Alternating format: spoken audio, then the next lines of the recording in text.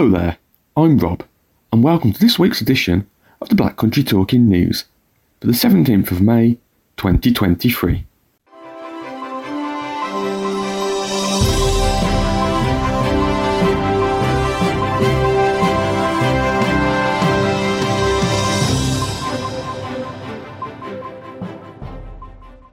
Hello and welcome to the Black Country Talking News, brought to you by the sightloss charity Beacons. We're pleased to confirm that the Talking News is now available via Alexa. Once you've enabled the Talking Newspapers skill, all you need to do is play Talking Newspapers and ask for the Black Country Talking News. Our Talking News service is also available via the free Wireless for the Blind app. It can be found on the Beacon Centre website, www.beaconvision.org/talking-news, as a podcast via services such as Apple or Spotify, or as a free CD. Simply contact Beacon Centre on 01902 880 111. We hope you enjoy this week's edition. Reading this week, we have myself, Rob, Christine, Angela, Liz, Ian, Helen, Mina, Simon, and of course not forgetting Flashback Roger. In this week's edition we have local news of the Black Country, an update from Beacon, the quiz with Mina, our latest bulletin of practical information and sight loss tips, the latest news from Wolves and West Bromwich Albion, Did You Know section from Flashback Roger, the weather for the week ahead, and with the spring sunshine seemingly now set in, we have an article with some expert tips from the Hardy Plant Society, sharing knowledge about hardy perennials for your garden. Local news to start though, with Liz, Christine, Ian, but first, it's Angela. West Midlands Mayor Andy Street said it is encouraging that other local authorities are considering joining forces with the region's Super Council. The West Midlands Combined Authority, WMCA, could expand to take on more members after initial talks were held with bosses at Shropshire and Telford and Wrekin councils. And the region's mayor, Mr Street, said their interest showed that other authorities see the WMCA as a club they want to be part of. Shropshire Council's Conservative leader, Councillor Leslie Picton, and Councillor Sean Davies, Labour leader of Telford and Wrekin Council, said informal discussions had taken place with the WMCA over future plans. Full membership could bring with it access to major development funding for both councils, but would also see the county coming under the umbrella of the West Midlands Mayor. Mr Street said, "I'm always up for expansion if a council were to come forward with a proposal, but we need to be really clear that no one has come forward with a proposal at this stage, not Conservative Shropshire or Labour Telford and Wrekin." Labour figures in the West Midlands, including mayoral candidate Richard Parker, have accused Mr Street of trying to gerrymander next year's mayoral election by bringing more Tory voters on board. But Mr Street rejected the claims, saying, "The point is that the councils must take the initiative, not me." The WMCA currently has 7 full members: Dudley, Sandwell, Walsall, Wolverhampton, Birmingham, Coventry and Solihull. Conservative-run Staffordshire County Council has ruled itself out of joining. The first of Wolverhampton's new family hubs have officially opened their doors this week. Low Hill Family Hub and Dove Family Hub in Penderford are among 8 family hubs which will be unveiled across Wolverhampton over the next couple of months, providing hundreds of families with help and advice from conception to the age of 19 or 25 for children with special educational needs and disabilities, SEND.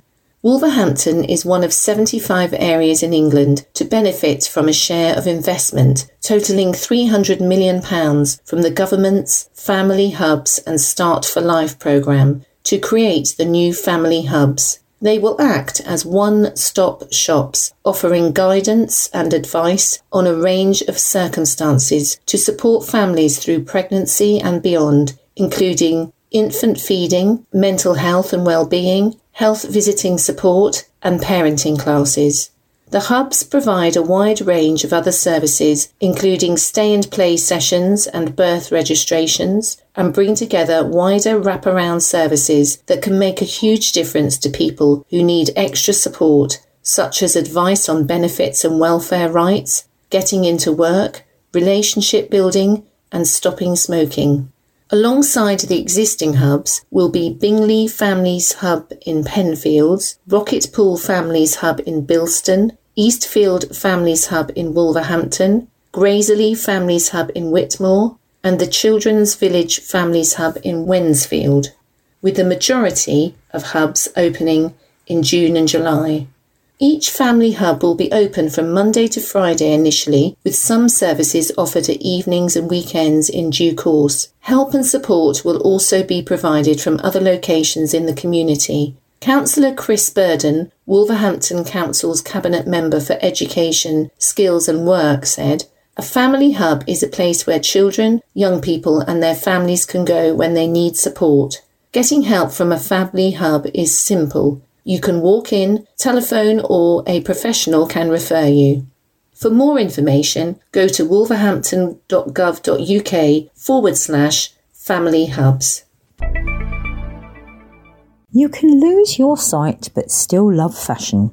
That's the message championed by the latest edition of British Vogue, which was made available in Braille and audio formats on 5th of May for the first time in the magazine's 107-year history. The reframing fashion issue has been created in collaboration with the Royal National Institute of Blind People, RNIB, and the accessibility consultancy Tilting the Lens, to recognise and celebrate the disabled community in the fashion industry. It's a historic and emotional day for people like Debbie Miller, 44, from Derbyshire, who was diagnosed with the degenerative eye condition chronic uveitis at the age of 3. My first significant deterioration was when I was 16. It was awful. Now, looking back on it, I really struggled. My behaviour was typical of an angry teenager. I used to throw stuff, cry, be really aggro. At the time, it was driven by how I felt I looked to other people, and less about what I was experiencing or worries for the future. It was the fact I had to wear really big, thick, horrible glasses to see anything at all. And I remember to get around school, I had to have a buddy to walk with me from class to class. They were a close friend, but it just sets you apart from everyone else. Debbie, who's RNIB's Director of Customer Experience and Engagement, has always loved fashion and still religiously buys glossy magazines, even though she can no longer read the text. "I like the sense of turning the pages. It's a sense of luxury," she says. "I can see colour and shapes, so I can make my way through. What frustrates me is that if I see an outfit, I can't read where it's from, how much it costs, or how to get it." Debbie usually relies on her 12-year-old daughter to fill in the blanks, or searches for the information online with a screen reader. So she's excited to finally have an accessible magazine. It's just not the same having to do it all online, and more often than not, you have to lean heavily on your family, she says. For someone with a disability, you can feel like a burden. I think it's brilliant that British Vogue have launched a Braille edition. I think a lot more people will consume it, because I imagine there's a lot of people who are blind or partially sighted who have just written off being able to enjoy a magazine. The May edition of British Vogue is the first in a year-long campaign where all issues will be available in audio format and for Braille readers for the next 12 months. It follows in the footsteps of the Metro newspaper's Braille cover wrap, which was recognised as an innovative and dynamic achievement and scooped a major award last year. Kimberly Burrows, a London-based blind artist who recently collaborated with Warehouse to launch a range of occasion wear, plans to read British Vogue for the first time, now that it's available in Braille. She describes the latest launch as a powerful step towards inclusivity and representation in the fashion industry. By spotlighting disabled talent, trailblazers, advocates and changemakers, British Vogue is challenging the industry to take a long overdue look at the way it has historically excluded people like me, she says. This issue is an important reminder that disability is not a limitation or a barrier to beauty, creativity, or success. As a blind artist with a strong interest in beauty and fashion, it is deeply encouraging and refreshing. Meanwhile, Chloe Tia, a disability blogger who started to lose her sight at the age of 18, points out how the edition has a huge symbolic significance, even for those who may not read Braille. Due to losing my sight later in life, I haven't learnt Braille. However, as someone who's visually impaired, the use of Braille is still so important to me. It signifies inclusivity towards the visually impaired community. It also challenges public perceptions around fashion and being blind. I've always loved fashion, especially the 1950s, which you could argue is iconic thanks to Coco Chanel. You can be visually impaired and enjoy fashion. It's great to see Vogue recognising and celebrating that. Up next, we hear from Helen, who of course has for us the Beacon Update.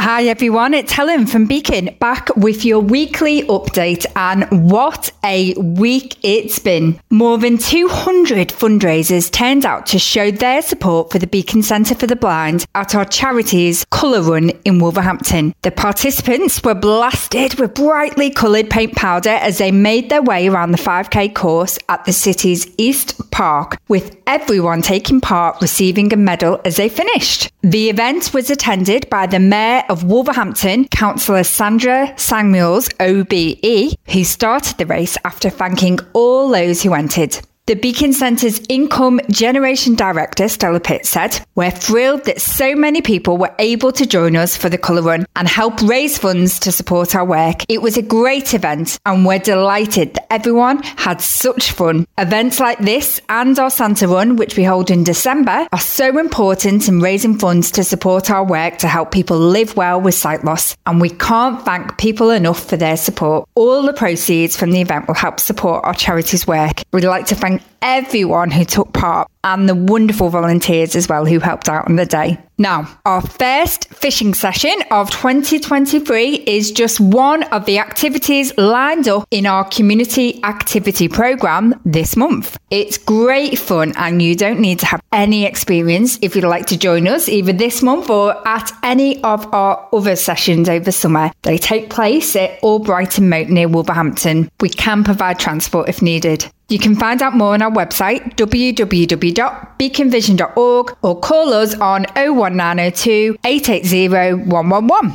Now, last this week, don't forget that we've got a low vision equipment sale day coming up later this month. Taking place on Tuesday, May the 23rd, it is your chance to pick up a range of aids and adaptations that can help at home for a bargain price. So why not head along? Just drop into our centre on Wolverhampton Road East in Sedgley between 10 a.m. and 2 p.m. on the day to discover what we have on offer. That's it for this week. I'll be back again soon. Bye-bye. Cheers for that update, Helen. Up now, we're our next block of local news. And starting this one off, we first hear Christine. A new drone team has been launched to help cut traffic gridlock on the region's roads. The Transport for West Midlands scheme will see drones fly over congestion hotspots and queuing traffic at accident scenes or road closures to provide live footage, enabling transport bosses to plan diversions and keep the public informed. It features a DJI Enterprise M30T drone, which cost £11,000 and is capable of flying at up to 40 miles per hour, and two smaller drones which can all be deployed to the skies at a moment's notice by a team of 5 pilots. Bosses say the images, which are relayed back to the Regional Transport Coordination Centre, RTCC, in Birmingham, help to fill gaps in coverage that can occur during busy periods. They say up-to-the-minute information can be shared over social media, with the scheme costing a fraction of installing and maintaining static CCTV cameras. The team is also set to launch the first urban trial of a remote-operated drone system in the UK, with one set to be placed on the roof of Walsall bus station. Kerry Blakeman, drone manager for the Transport for West Midlands, said, "We are constantly looking to develop the capacity and improve the quality of information available to our Transport Coordination Centre, which is why we have launched this trial at Walsall Bus Station." The DJI Enterprise M30T drone is equipped with a thermal image camera and can fly for up to 35 minutes in rain and strong winds. The drones will also be made available to the emergency services on request. Footage of all drone flights can be viewed at dronesafetymap.com. 6 gully grids have been stolen near Wolverhampton, leading the public to question what can be done about metal thieves. The latest string of thefts comes as the West Midlands experiences a spike in the number of stolen gully grids, with Walsall seeing more than 400 cast iron covers stolen in 2022. Caroline Stratfull, 51, from Featherstone said, "I placed the bright orange bag there just to let people know there is a missing grid. I have replaced it with cones now until the council comes to fix it. It is really dangerous. You can't really avoid it. We are quite worried that people will fall into it or they will damage their cars. We actually have a resident registered as blind in this street. If he falls in it, then it could be really dangerous." This latest reported theft comes as the West Midlands experiences a spike in the number of taken gully grids, with local councils issuing press releases requesting that scrapyards turn away the units. Caroline continued, "It is a surprise, the amount that is being stolen. From what I have seen based on the number of people who have come forward, I think easily around 30 or 40 have been taken so far. We are surprised that some scrapyards are allowing them to weigh these grids in. I guess the problem might be that they are taking them in mixed loads, so they might not check." Figures show that in June 2022, a total of 32 of the metal covers were stolen from around Staffordshire in just a few months, leading to Staffordshire police urging people to report incidents of grid thefts. Caroline continued, "They're astronomical figures, really. The impact that these thefts must have on the budget to replace these grids each year. I could imagine it being really difficult to fix. You would have to monitor the scrapyards or possibly change the grids to a more secure version. But then everything else has to change, really. It's a difficult situation." Car, bus and motorcycle buffs are revving up for a celebration of the region's transport heritage this summer. Dozens of historic vehicles will be on show at Bantock Park on July the 16th for the inaugural Wolverhampton Transport Festival. It will be the first major exhibition organised by the Museum of Wolverhampton and South Staffordshire Trust, formed a year ago to promote the history of the area. Chairman Andy Sloan, who is organising the event with his father Tony, said he expected 50 vehicles made in and around the city would be on display. "We're hoping to have 8 to 10 Sunbeam cars, 12 Norton Commandos and a very rare 1928 HRD motorcycle," he said. There will also be a 1936 Guy ambulance and a Guy van, while a Guy bus will provide tours taking passengers to the site of the former lorry, bus and car factory at Fallings Park. Visitors will also be able to take a ride on the miniature railway, which is normally based at Bagridge Country Park in Sedgley. There will also be exhibitions inside Bantock House relating to clubs and organisations which promote the region's transport history. There will also be a display relating to the Great Western Railway's Stafford Road works. Admission will be free, although there will be a small charge for the bus and train rides. Andy said he hoped it would become an annual event. There used to be an annual Steam and Transport Gala, but there hasn't been anything for a few years, he said. We thought it was time to bring it back. Shocking figures have revealed where the worst drivers are in neighbourhoods in the region. The data team at the Birmingham Mail compiled a map showing how many drivers have 6 or more points on their licence in postcodes across the West Midlands and the rest of the country.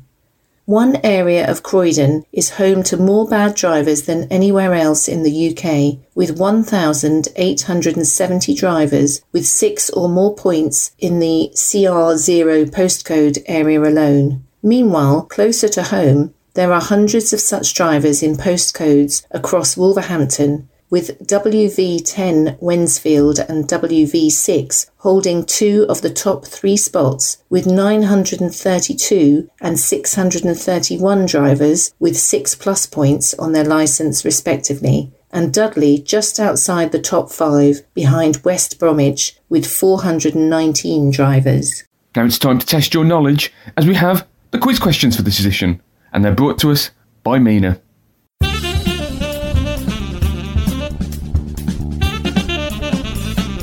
Hello and welcome to this week's Flashback Quiz. All the answers you need can be found later in Flashback Roger's Did You Know feature. But for now, these are your questions. Here we go. Question 1. How large is the Newcomen steam engine? Question 2. What's the name of the first locomotive to run in America? Question 3. Who made the glass panes for the Crystal Palace? Question 4.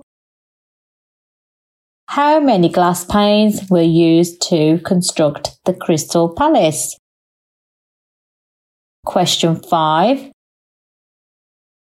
Who organised the chain maker strike of Cradley Heath? And finally, question 6. Who first used the phrase black by day and red by night about the Black Country? I will be back with you later in the show, but for now, best of luck. Cheers for those questions, Mina. I'll get my mind working on those. Up now, however, it's another block of local news. A former soldier from Stafford has climbed 12 mountains in less than a year to train for the 3 Peaks Challenge, all completed with a fridge strapped to his back. Michael Copeland trekked 26 miles up Ben Nevis, Scarfell Pike and Snowdon whilst carrying the weight of a 25-kilogram fridge in an effort to raise money for a mental health charity. When training for the climb, the 38-year-old took the fridge up 15 mountains in 10 months and even took it to the gym with him, which he said resulted in several funny looks. Michael said he was inspired to take on the challenge to encourage people to talk about their feelings, describing the weight of the fridge as a metaphor for mental health. The father of 2 has so far raised more than £5,000 for the mental health charity Mind.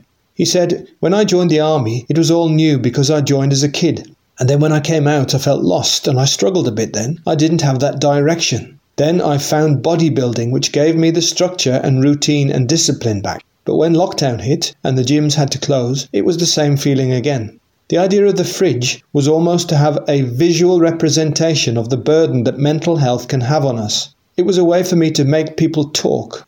It's done the job. I can't believe how far it has reached.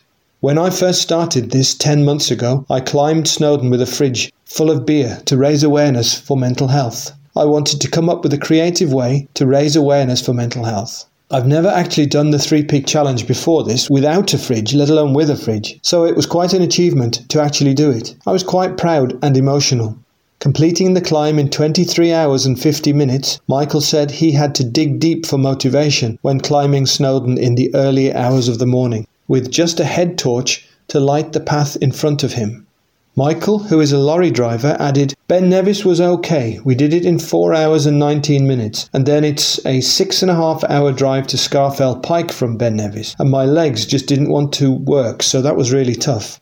But the real challenge was when we got to Snowdon at 3 o'clock in the morning, and the heavens opened. The actual climb up Snowdon in the dark with a head torch was a really challenging moment. When we were going up Snowdon, we had 1 hour and 32 minutes to get back down to do it in 24 hours, so we actually ran down it when we could. I think that was a point where we were really struggling. I really had to dig deep then. I started to think about all the people sponsoring me and what I was doing it for."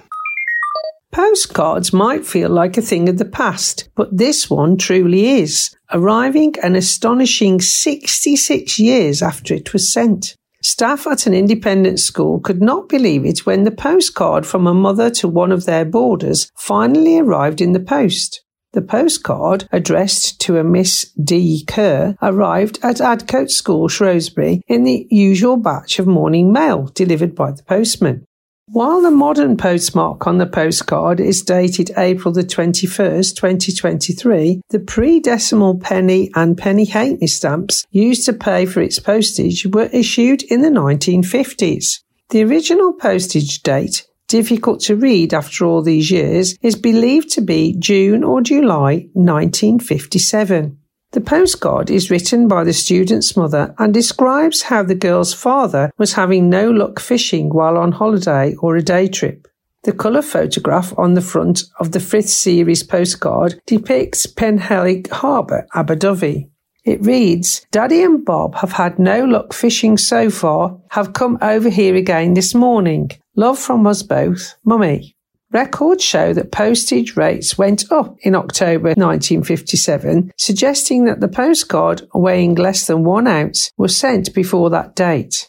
The school is now appealing for help to trace the former pupil, who would now be 78, to unite her with the postcard that her mother lovingly sent her just a couple of months after she had begun life as an Adcote boarder. Delving into its old admission registers, the school has found that Miss D. Kerr was Denise Bronwyn Kerr, who attended the all-girls day and boarding school between May 1957 and July 1962. She had previously attended Knoll School in Kidderminster. The school believes her married name may now be Miles. "My first reaction on seeing the postcard was complete disorientation," said Headmistress Diane Brown. "I thought someone had sent me a vintage postcard, briefly thinking that you don't often receive postcards of any nature these days. When it dawned on me what had actually happened by looking at the pre-decimal stamps on the postcard, I was in complete shock. We would love to know who D. Kerr is and unite her with the postcard sent by her mum all those years ago. If that postcard had been sent by my mum or dad, I'd be thrilled to receive it, even after all this time.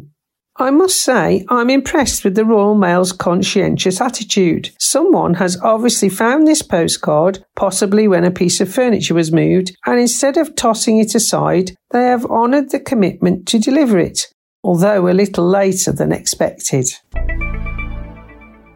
A British Jamaican man is hoping to honour his grandfather as he aims to join the Jamaican curling team at the 2026 Winter Olympics. Residential care worker and father of 3, Luke Samuels from Edinburgh, Scotland, but originally from Wolverhampton, took up the sport after watching the 2022 Beijing Winter Olympics. Mr. Samuels has dual nationality with Jamaica through his grandfather, Edwin Luther Samuels, who moved to Oxley, Wolverhampton, came with the first wave of Empire Windrush arrivals on June the 21st, 1948. Luke said, "I've only been curling for about a year. I remember watching the Beijing Olympics with my wife, and I said, I'm going to curl for Jamaica one day. She laughed, but the next day I got in touch with a group called Curling Jamaica and jumped on a beginner's course in Edinburgh.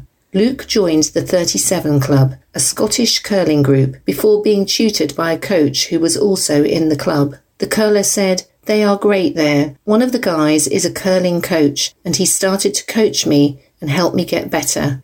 It was honestly a bit like the film Cool Runnings, Curl Runnings, I think. The curler contacted the Jamaican curling team president, Ben Kong, who invited Luke to be part of the Jamaican curling team. Luke said, "We are planning to qualify for the Italy Winter Olympics in 2026, which gives me 3 years to practice and get better." Luke credits his family as his strength to pursue professional curling, hoping to make him proud by representing Jamaica in the Olympics. Mr. Samuel said, "My grandfather came over to England on June the 21st, 1948, as part of the Windrush to help rebuild Britain. He was originally from Wat Town in St Anne, Jamaica. He settled in Wolverhampton and married my grandmother Sylvia, who is originally from Wolverhampton." He added, "One of my kids came up to me and said when they grow up they wanted to be on the same team as me. It's an amazing thing to hear that.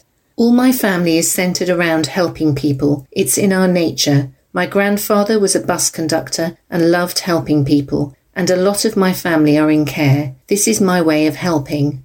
The curler hopes that more people will follow in his footsteps to discover their family history, going on to talk about its importance. Luke said, "I would honestly encourage anyone to find out their family history. It's important to have that. I love that I can identify as both British and Jamaican.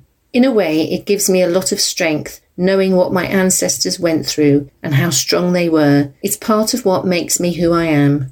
If Luke gets chosen to compete for Jamaica, he will become one of the first European curlers to compete in the Winter Olympics for the Jamaican team. He said, "I would be one of the first in Europe. No European curlers are competing on the Jamaican side, so I would be the first. But I wouldn't be able to do this if it wasn't for my granddad coming from Jamaica to Wolverhampton. It will always be special to me." Visitors to RAF Museum Cosford can step back in time this May half-term for 1940s Week. The museum will be turning back the clock to a time when rationing, digging for victory and make, do and mend were everyday occurrences. Home front craft workshops, a classic war film series, trying on RAF uniforms of the era and a vintage fair are just some of the experiences on offer throughout the school break for the whole family.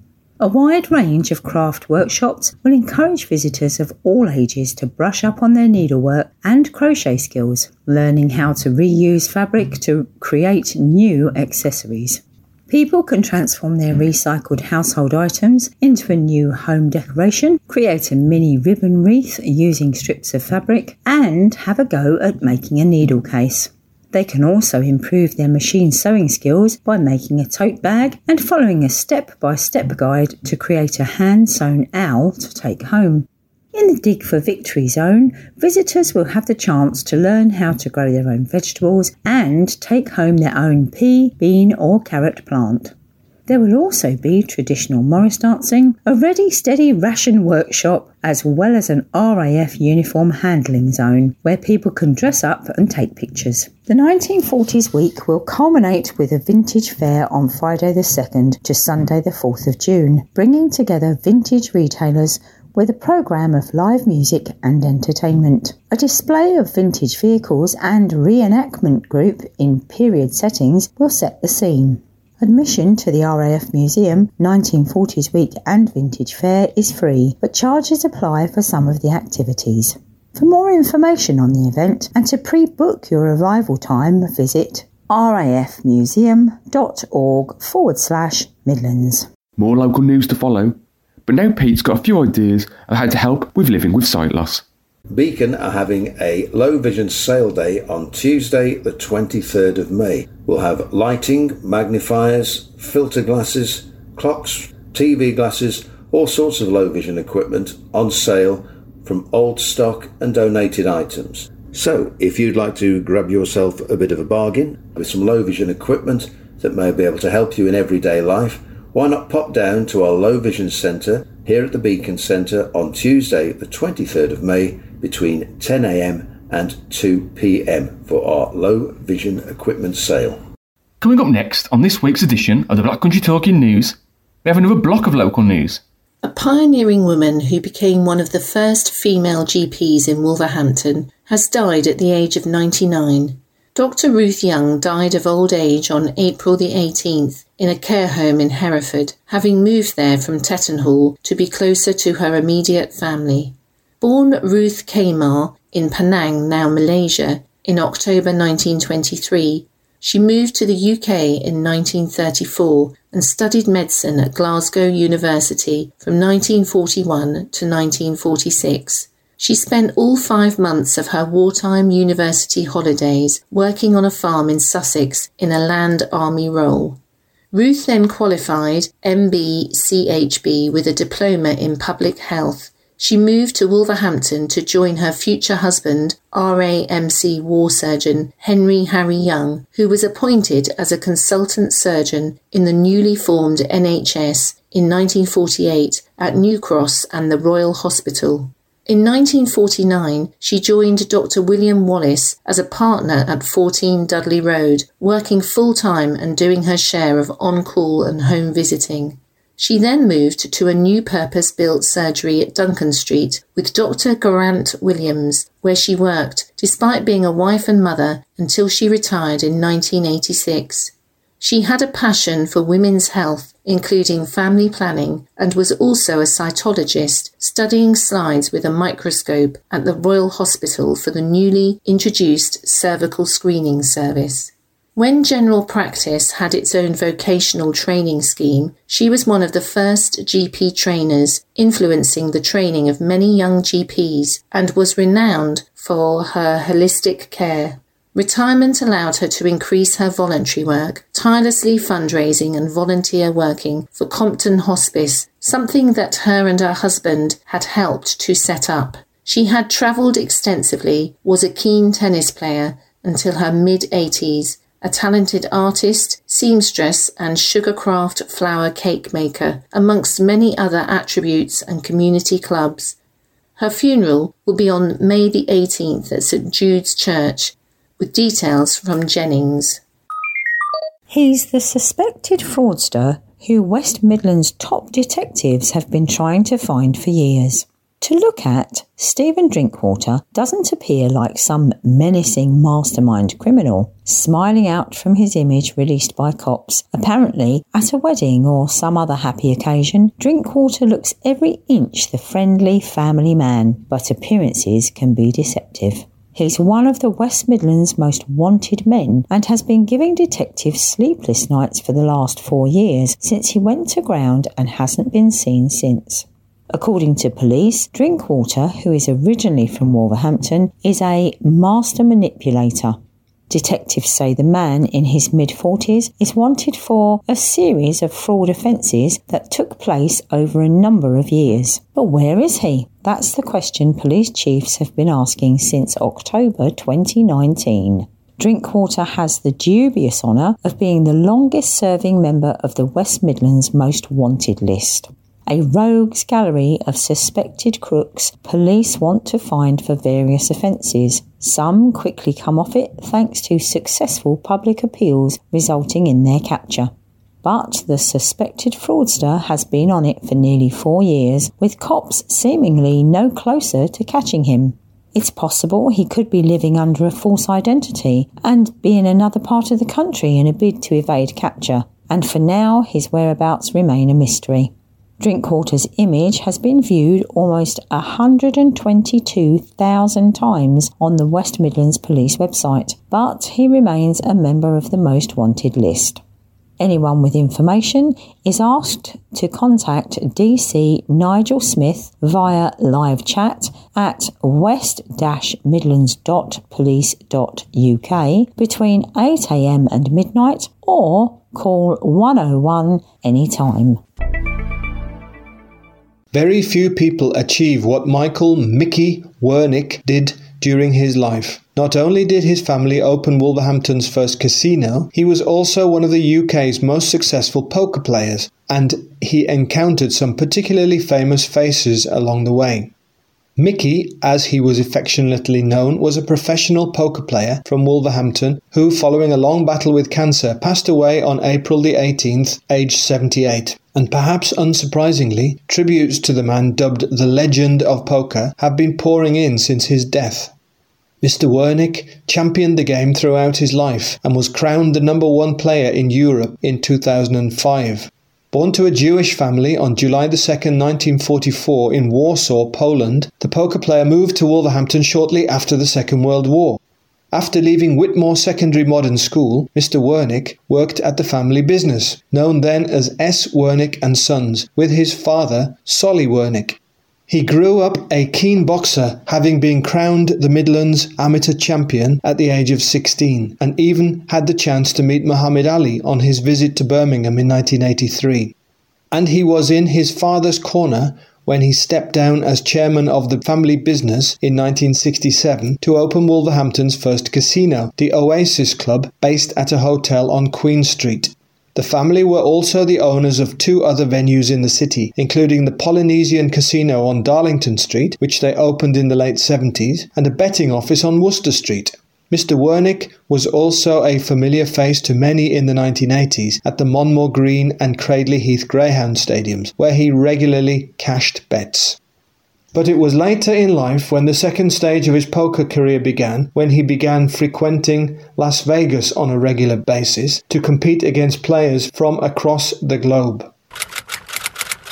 Nicknamed the grandfather of poker due to his many years of experience, Mr. Wernick's skill led him to take home $100,000 after competing in the Grand Prix of Poker, which was introduced by the Golden Nugget Hotel in the 1980s.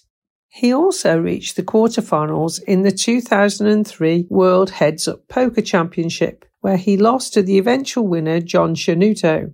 Though it wasn't just on the poker scene where Mickey was thought of as the best, having been described by his daughter Vicky as a caring and loving father.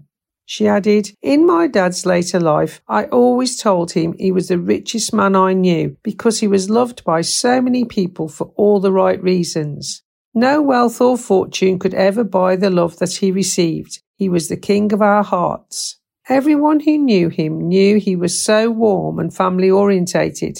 I know everyone says it about their dad, but he really was a lovely dad.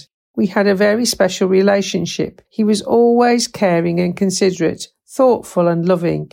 I don't know how to put it into words how he was. He was funny. He was everything in one. A lovely, lovely man.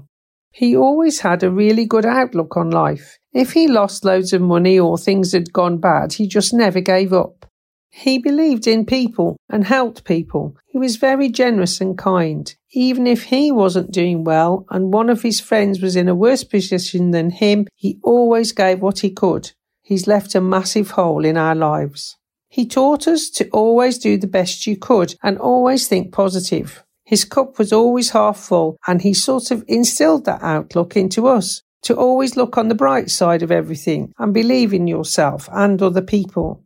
Mickey has been featured in the Express and Star several times over the years, including once for the announcement of his marriage to Miss Helga Maria Coleman on August the 10th, 1967. A funeral service will be held to honour his life at the Sutton Coldfield Crematorium on May the 22nd at 3:15 p.m. Up now, it's trivia time, brought to us by Flashback Roger and his Did You Know feature.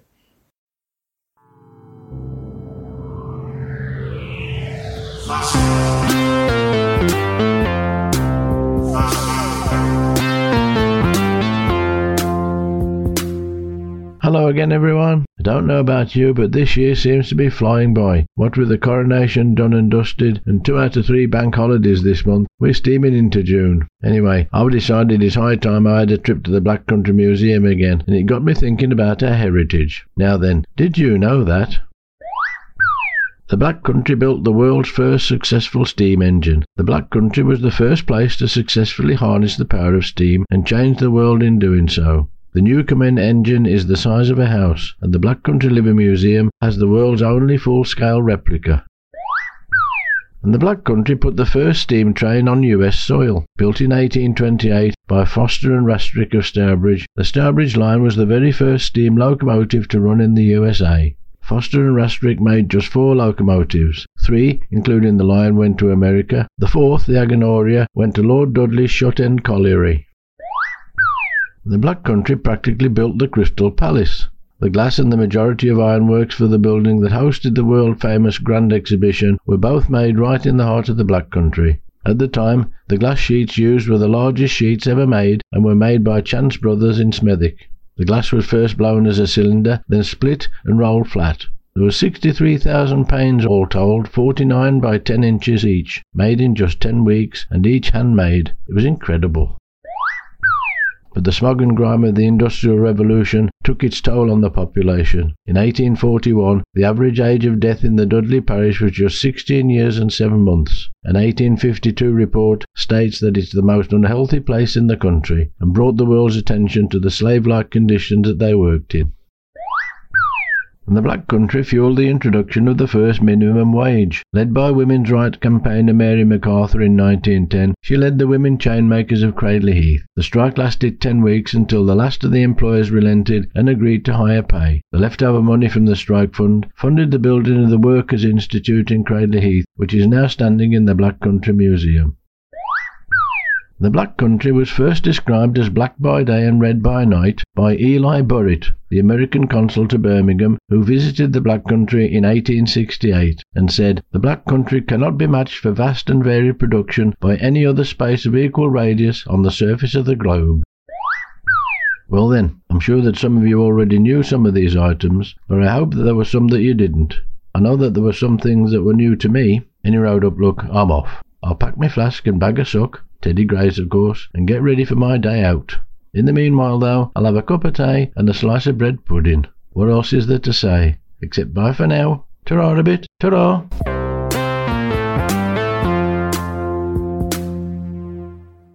Up now, we're to hear what the weather has in store for us.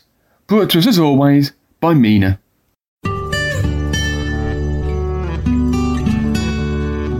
The weather this week ahead is forecast to be relatively dry, settled with sunny intervals.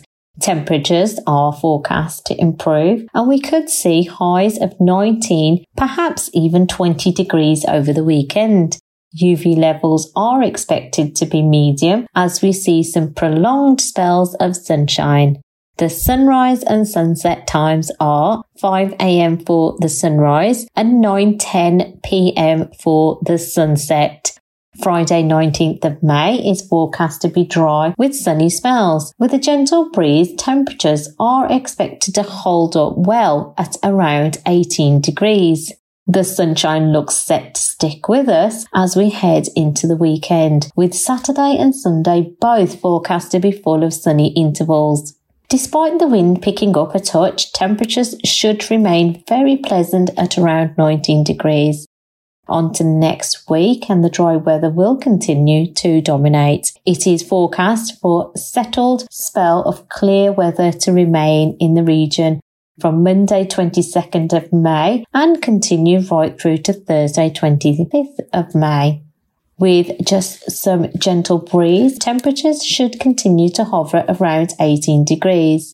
There is a slight risk of showers setting in on Tuesday 23rd of May, but these will be light and there will be plenty of sunny intervals breaking through. All in all, it looks like spring has finally arrived. So that's your forecast for this week and as always, enjoy the weather.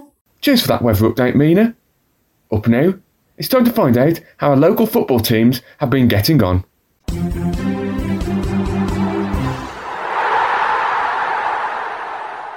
He's a Rolls Royce of a player is a phrase often bandied about by many pundits and fans alike. Wolves sure did not exude such quality in their dull and uninspiring defeat to Manchester United, but they did give their Bentley a test drive. And the winged bee was flying across to all corners to keep United at bay. Wolves may have lost 2-0, but several superb Bentley saves kept Julen Lopetegui's side in the game. Speaking after the game, the head coach praised the goalkeeper in what was his top-flight debut for an impressive display at Old Trafford. First of all, congratulations to him. He's 29 and he deserves his first match in the Premier League, Lopetegui said. He's worked hard to have this chance. He's a very good guy, a very good professional, and he deserved to play. He had a good match with 3 good saves. He was very calm. It's a good thing for him and I'm very happy for him. Lopetegui said before the game that he wanted to hand chances to some fringe players in the final 3 games, with Bentley handed that chance at Old Trafford. He's able to play with us and I wanted to see him. Of course, we made a big achievement for us in the last match to stay up. We were at the bottom 4 months ago and now we have to change things to see different players. I have confidence in him. Wolves were much brighter in the second half and found space in forward areas but failed to capitalise or create any clear-cut opportunities. Despite the defeat and their poor away record haunting them once again, the travelling fans supported their side until the very end and applauded them for their efforts at full time. With the Baggies season culminating last week, it's been a quiet week of reflection at the club. Off the pitch, there was welcome news for the family of Jeff Astle, with the landmark guidance on concussion in grassroots sport being released. Dawn Astle, daughter of the West Bromwich Albion legend, spoke of her pride at playing a part. The guidance announced by the government and titled "If in doubt, sit it out" means that anyone with suspected concussion must be immediately removed from football, rugby and other sports and rest for at least 24 hours. It also says the NHS 111 helpline should be called, and players should not return to competitive sport for at least 21 days. The UK-wide guidelines are aimed at parents, coaches, referees and players.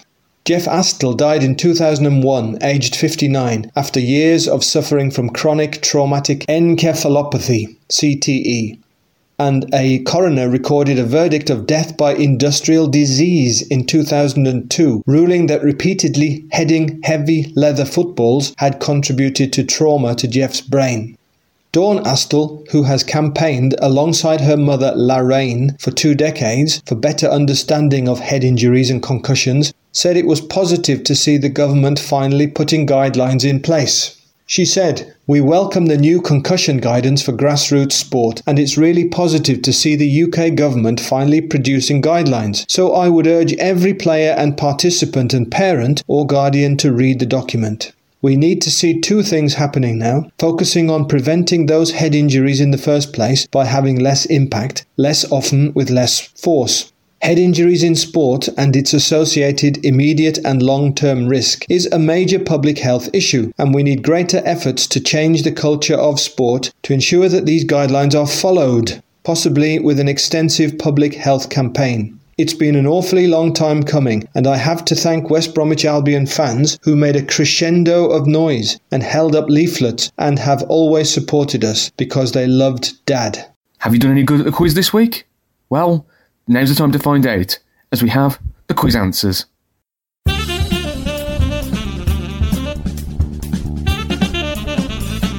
Hello, and here are your answers for this week's flashback quiz. Feeling confident? How will you score? Let's see. Question 1. How large is the new Cummins steam engine? And the answer is the size of a house. Question 2. What's the name of the first locomotive to run in America? And the answer, the Stourbridge Lion. Question 3. Who made the glass panes for the Crystal Palace? And the answer here is Chance Brothers. Question 4. How many glass panes were used to construct the Crystal Palace? And the answer here is more than 63,000. Question 5. Who organised the claim makers' strike of Cradley Heath? And the answer here is Mary MacArthur. And finally, question 6. Who first used the phrase black by day and red by night about the Black Country? And the answer here is Ely Burritt. Did you get them all right? If not to worry, as I will be back next week to test you all again. Bye for now. Want to know how to get ahead in the garden for the coming season? Here's some top tips from the experts at MK Pulse magazine. DNF Soundings. Features from across the UK. This is Jan, with some seasonal tips and ideas from the gardening expert at the MK Pulse magazine based in Milton Keynes. Sharing knowledge is always a positive, and gardening is a prime example of an activity where communal learning leads to greater satisfaction, unless of course you are trying to cultivate a prize-winning specimen for a competition. When it comes to flowers, the Hardy Plant Society, HPS, is a nationwide charity which promotes the joy of herbaceous plants and the Society's roots are all over, with more than 40 groups in all. It exists for people who love hardy perennials for their variety, colours, shapes, sizes and longevity, and also has a number of interest groups, such as geranium and galanthus. Members support each other to grow better examples and different species. Margaret Pateman from Northampton is well invested in the HPS. She's been a member for 35 years. What drew you to perennials? The fact that many hardy herbaceous plants are deciduous means they disappear for several months at different times of the year in their dormant state, and even the evergreen ones tend to look a bit ragged in the off-season. Whether they are dormant in the summer or the winter, there's a feeling of anticipation when looking for the first green shoots and signs the plants are still alive.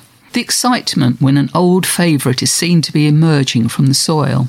And there is just as much pleasure attached to the expectation as there is to the actual flowering spectacle. And if things don't go as well as they might, perhaps due to marauding slugs or heavy feet, there's always next year to look forward to, Margaret told Pulse. There is an amazing variety of scents and colours, and most can be grown from seed, cuttings or division.